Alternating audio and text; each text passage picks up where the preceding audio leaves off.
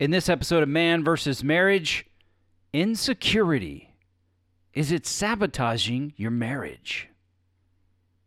The podcast.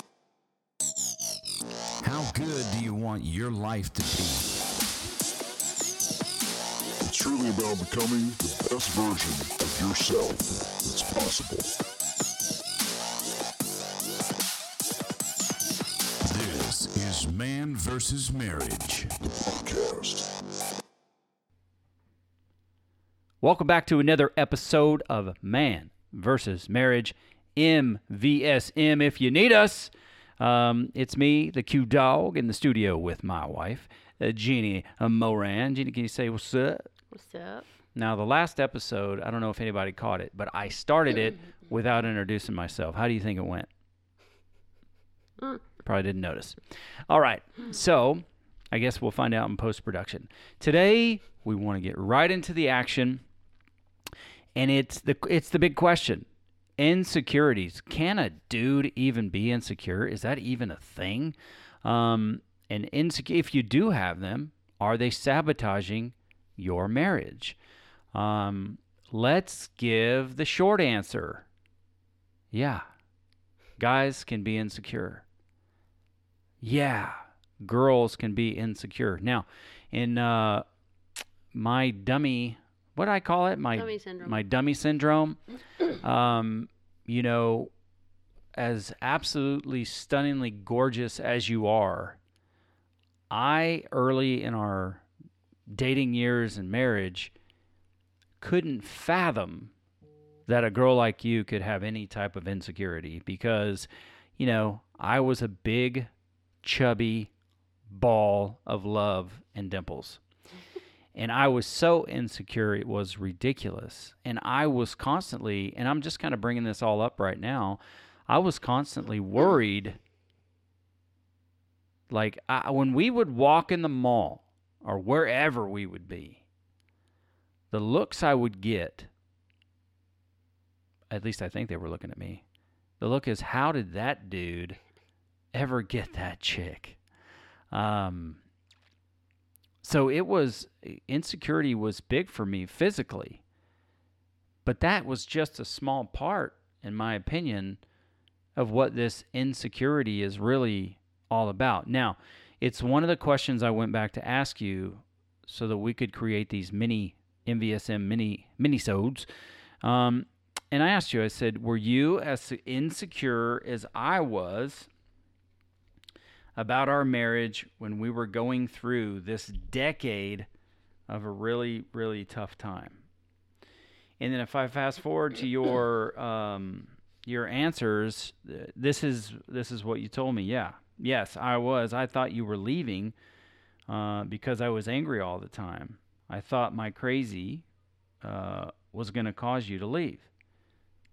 And I kind of just made a note that there was only ever one time where I really considered if this marriage thing was going to be for me long term. And it wasn't during those times at all, you know. But that was, even during those times, me leaving you was not a part of my thought process. Because I never had any intention of leaving you. I figured once I finally struck gold, or one of these projects really took off, that finances would fix everything. So if you would, talk to me a little bit about what insecurities were going on inside of you at that time, because I think it's important for us to hear your perspective, and after I'll share mine. Well, you were gone all the time. So, you know, you, as a wife, you get lonely. And then I had all the kids going on, but you were gone. And I know you were pursuing money, but you just weren't here. And I started taking it personal, as you just didn't want to be home. You just didn't want to deal with what was going on. I knew I was pissed off a lot. I was frustrated a lot. You know, put anybody in a circumstance where you've got 8 little voices yelling at you and everybody needs attention at the same time. as much as I love my kids in the moment, that was a lot to deal with Alone.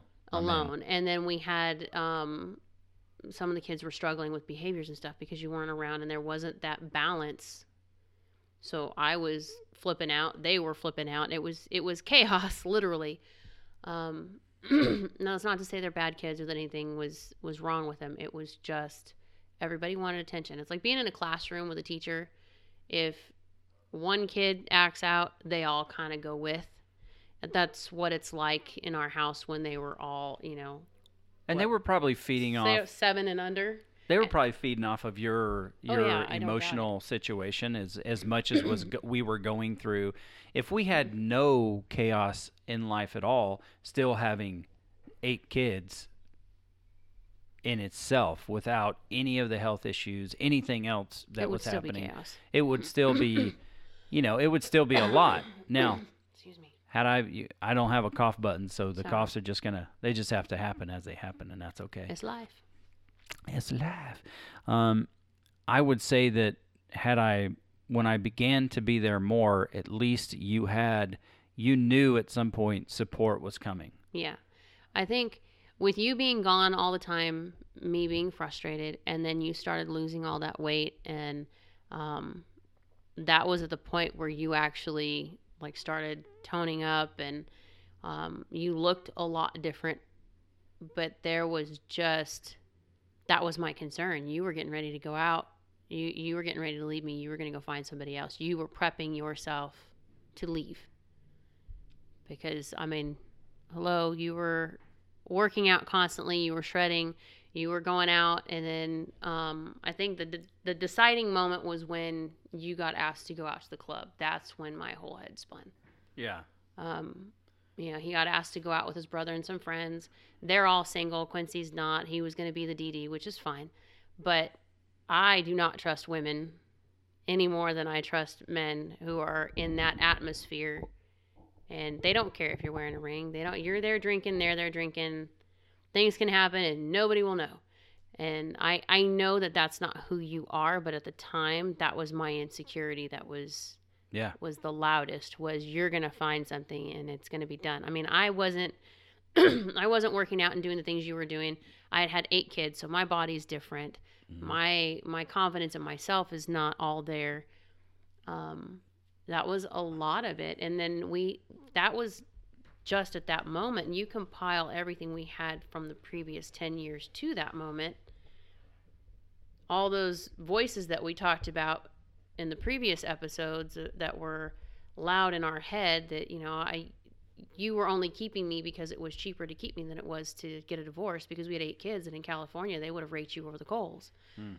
We had people that were telling me how I wasn't doing what was necessary for you. I wasn't meeting your needs per their opinion. Who the heck are those people? Nobody I care to mention on the mic. But they're no longer around, so we're good.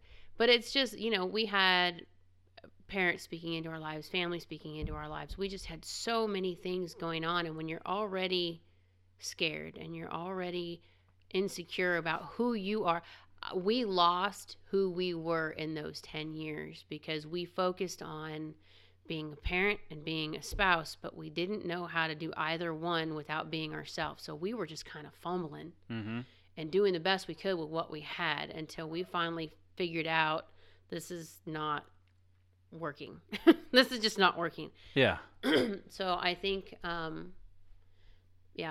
lot of our insecurities at the time were just not knowing each other well enough to know this wasn't even a thought in your mind. But for me, it was a very loud thought. And I could really understand that, because I remember when you were going to audition for The Voice, and I instantly got completely insecure, because I know Blake Shelton's a lot better looking than I am, and he can sing, and he's tall, and he's very wealthy. That's funny, because I wouldn't have chose Blake. I would have chose Adam. But anyway. Well, I was getting there. So am I. But I remember feeling so insecure. And, one of our mutual friends, had a talk with me, kind of talked me off the ledge because I've always been for you getting out there to sing. But what it really always came down to, I never really figured out how I could ever be good enough for you. And I don't know where that came from. I think it was just how much self-doubt and how insecure I was about my body physically and what my weight did, my current weight, what it did to define me as a person, which that wasn't fair. I'm so much more than the scale, you know. So I can definitely relate to how scary that can be, especially if somebody's body is changing. Mm-hmm. And I do know once I started changing, you know, and I started getting some muscles, I did know that you looked at me different. I saw the mama beast in your eyes. Mm-hmm. And, you know, as time went on and I started getting sick and I started losing those muscles, that became a place of insecurity for me. So I tried like hell to get it back, you know, pumping, you know, 365 on the bench press and, you know, lifting all these heavy weights and kind of hurting myself when, you know, I never came to you to ask you, how do you feel about this? Or how, and I think that's the thing is, how do you get your insecurities out on the table? I think one thing that's most important is creating a relationship where it's safe to talk about your insecurities. Mm-hmm. Because I trust you more than anybody. And I didn't do a great job of really telling you that you were the most valuable thing to me on this earth, that you were my favorite person in the world. I always knew that, but I wasn't telling you that. So from your perspective, if you can think of it, it's an in the moment question, but what was it that I did to help you start to vanquish those insecurities that you had? San Diego. Yeah, San Diego's a big deal. San Diego was the trip that we took after all this kind of came to a head, and we finally decided we needed help. We sought out Rita. We had been counseling. We decided to take a trip away for a few days. I think we took 2-3 days, two nights down there, and I don't know. It was just something in the way that you told me you're in it for the long haul. You're not going anywhere. This is everything that you wanted was what you had with me. Good, bad, ugly, indifferent. It didn't matter. This was it. There was nothing that was going to take you away from me or, replace me. And that it took hearing it and seeing the conviction on your face at the same time, because you can say something to somebody, but if there's no conviction behind it, if I can't see in your eyes that what you're telling me is true, mm-hmm. And trust me, if you're married, we know. You know with your spouse if they're lying to you or if they're not telling you everything. It's there. It clicked. Something clicked inside of me and it said, okay, he's taking this seriously. But you also took what I told you and you didn't joke about it. You didn't. That can't be stressed enough. We joke, we play, a lot. Yeah.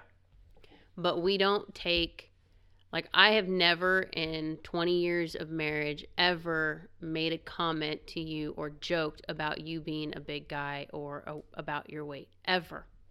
Because I know that that's a place that you struggle. Now, you make the jokes. You can say things about yourself if you want, but I usually chide him for it because I don't like it. But it's the same thing with your spouse. If you know that there's something that she's insecure about, whether it's her weight, maybe the way that clothing fits her right now, maybe she's just had a baby and her body is changing and she's just not really feeling the intimate side of the relationship. There's a lot of things. Find out what it is. Figure it out. We had to have some conversations where it was just like, I really do not feel comfortable talking about this. but we made it a priority. And we have a saying between the two of us, I'm all in. I promised I was all in. All in means as much as I don't like it and as much as it may take me an hour just to get out a sentence, we don't stop. We go all in until we get there. And it's uncomfortable, right? It's very uncomfortable. There are a lot of conversations that we've had, even recently, that it's just like, okay, I have to figure out a way to do this. And if you have to, and we've had to, honest truth, we've had to write things down and let the other person read it, or, sit down and have a conversation. I write, and when I'm writing something and it's uncomfortable to read, or I feel vulnerable reading it, I put a pillow up between the two of us the other night so that I could read something and he could hear me read it without feeling uncomfortable. But once it was all said and done, then we could talk about it. It's like, okay, it's done. There's nothing to feel uncomfortable about now. It's out. It's there.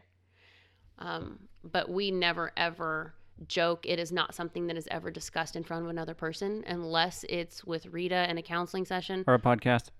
Yeah, well, the podcast is different. I know why you're doing this, and it's not putting me in a position where we have friends over for dinner and you decide, oh my, you know what she said yesterday. You don't do that. You don't out it. It's just, you need to be a soft place to land, and you need to be a trustworthy place. It is absolutely sacred information that I better not catch wind of you misusing, dudes. I'm not at my toughest right now, but I'll get there or find somebody who is. Well, it's a surefire way to guarantee she won't trust you again. If you're working towards rebuilding trust, you're working towards rebuilding your marriage, and maybe you're at the stage of trying to date her again. Right. We don't know where your listeners' relationships are. Right. Some might be in a better position than we are, and they're just using this to maybe go a step further. Right. But if you're trying to date her again, or you're trying to rebuild after a baby's been born, or, maybe you've had autism hit your house and you guys are trying to figure out how to be married in the midst of whatever, the worst thing you could possibly do is take the trust of an insecurity in a vulnerable moment and make fun of it, share it with somebody else, and shatter it, because I guarantee you won't come back from that. Yeah. And I'm hoping that once you listen to these and you find value, you are asking your spouse, also telling friends about it, but asking your spouse to come and listen to this with you. And the same for her. Do not take any of this information. It is imperative. It's important. It is game breaker, game changer, that you have an agreement that you can share these things with me and I will not use them against you. This is a non-negotiable. Not very good. That is a non-negotiable. I'm not going to use them against you to make fun of you. I'm also not going to use these insecurities to manipulate you to get what I want. That is sacred to me. It's sacred. It's you and I. It's the bond that we've built, and I will honor that. And you, as the listener, dude, you've got to honor that all the way. But this is about creating that place so that you can share your insecurities. And I know, dude, being a man, you don't want to share your insecurities, but I'm telling you, it's a great place of connection, but you have to build this. So we got to wrap this episode up. I'm glad you're listening, honey. I'm so thankful that you're coming here to kind of bare your soul, in hopes that, in knowing that it's going to make marriages better. And that's why we're doing this, because we want to help you reshape your marriage. How good do you want your marriage to be? It's up to you. It's up to her. You both, as we say in the South, y'all decide. Y'all figure it out. It can be what you want it to be. So your homework, time to create that place. Go back to episodes 1 through 10. There are so many tips in there for what I did to create a safe place, for my wife to land, a soft place for her to land, and you can do the same. But remember, come on, bro, it's not one and done. You are the little engine that could, and for the best representation, watch Major Payne. You are the little engine that could. It's a great rendition, and it'll make you laugh. All right, dudes. Until next time, I hope that you are finding value. So reach out to us. Let us know. Maybe there's a topic that you want us to cover that we have not covered yet. Well, get it out here already. It's all for you. All right, homeboys. The Q Dog is out. The podcast. How good do you want your life to be? You gotta live on purpose, for a purpose. It's truly about becoming the best version of yourself that's possible. This is Man vs. Marriage, the podcast.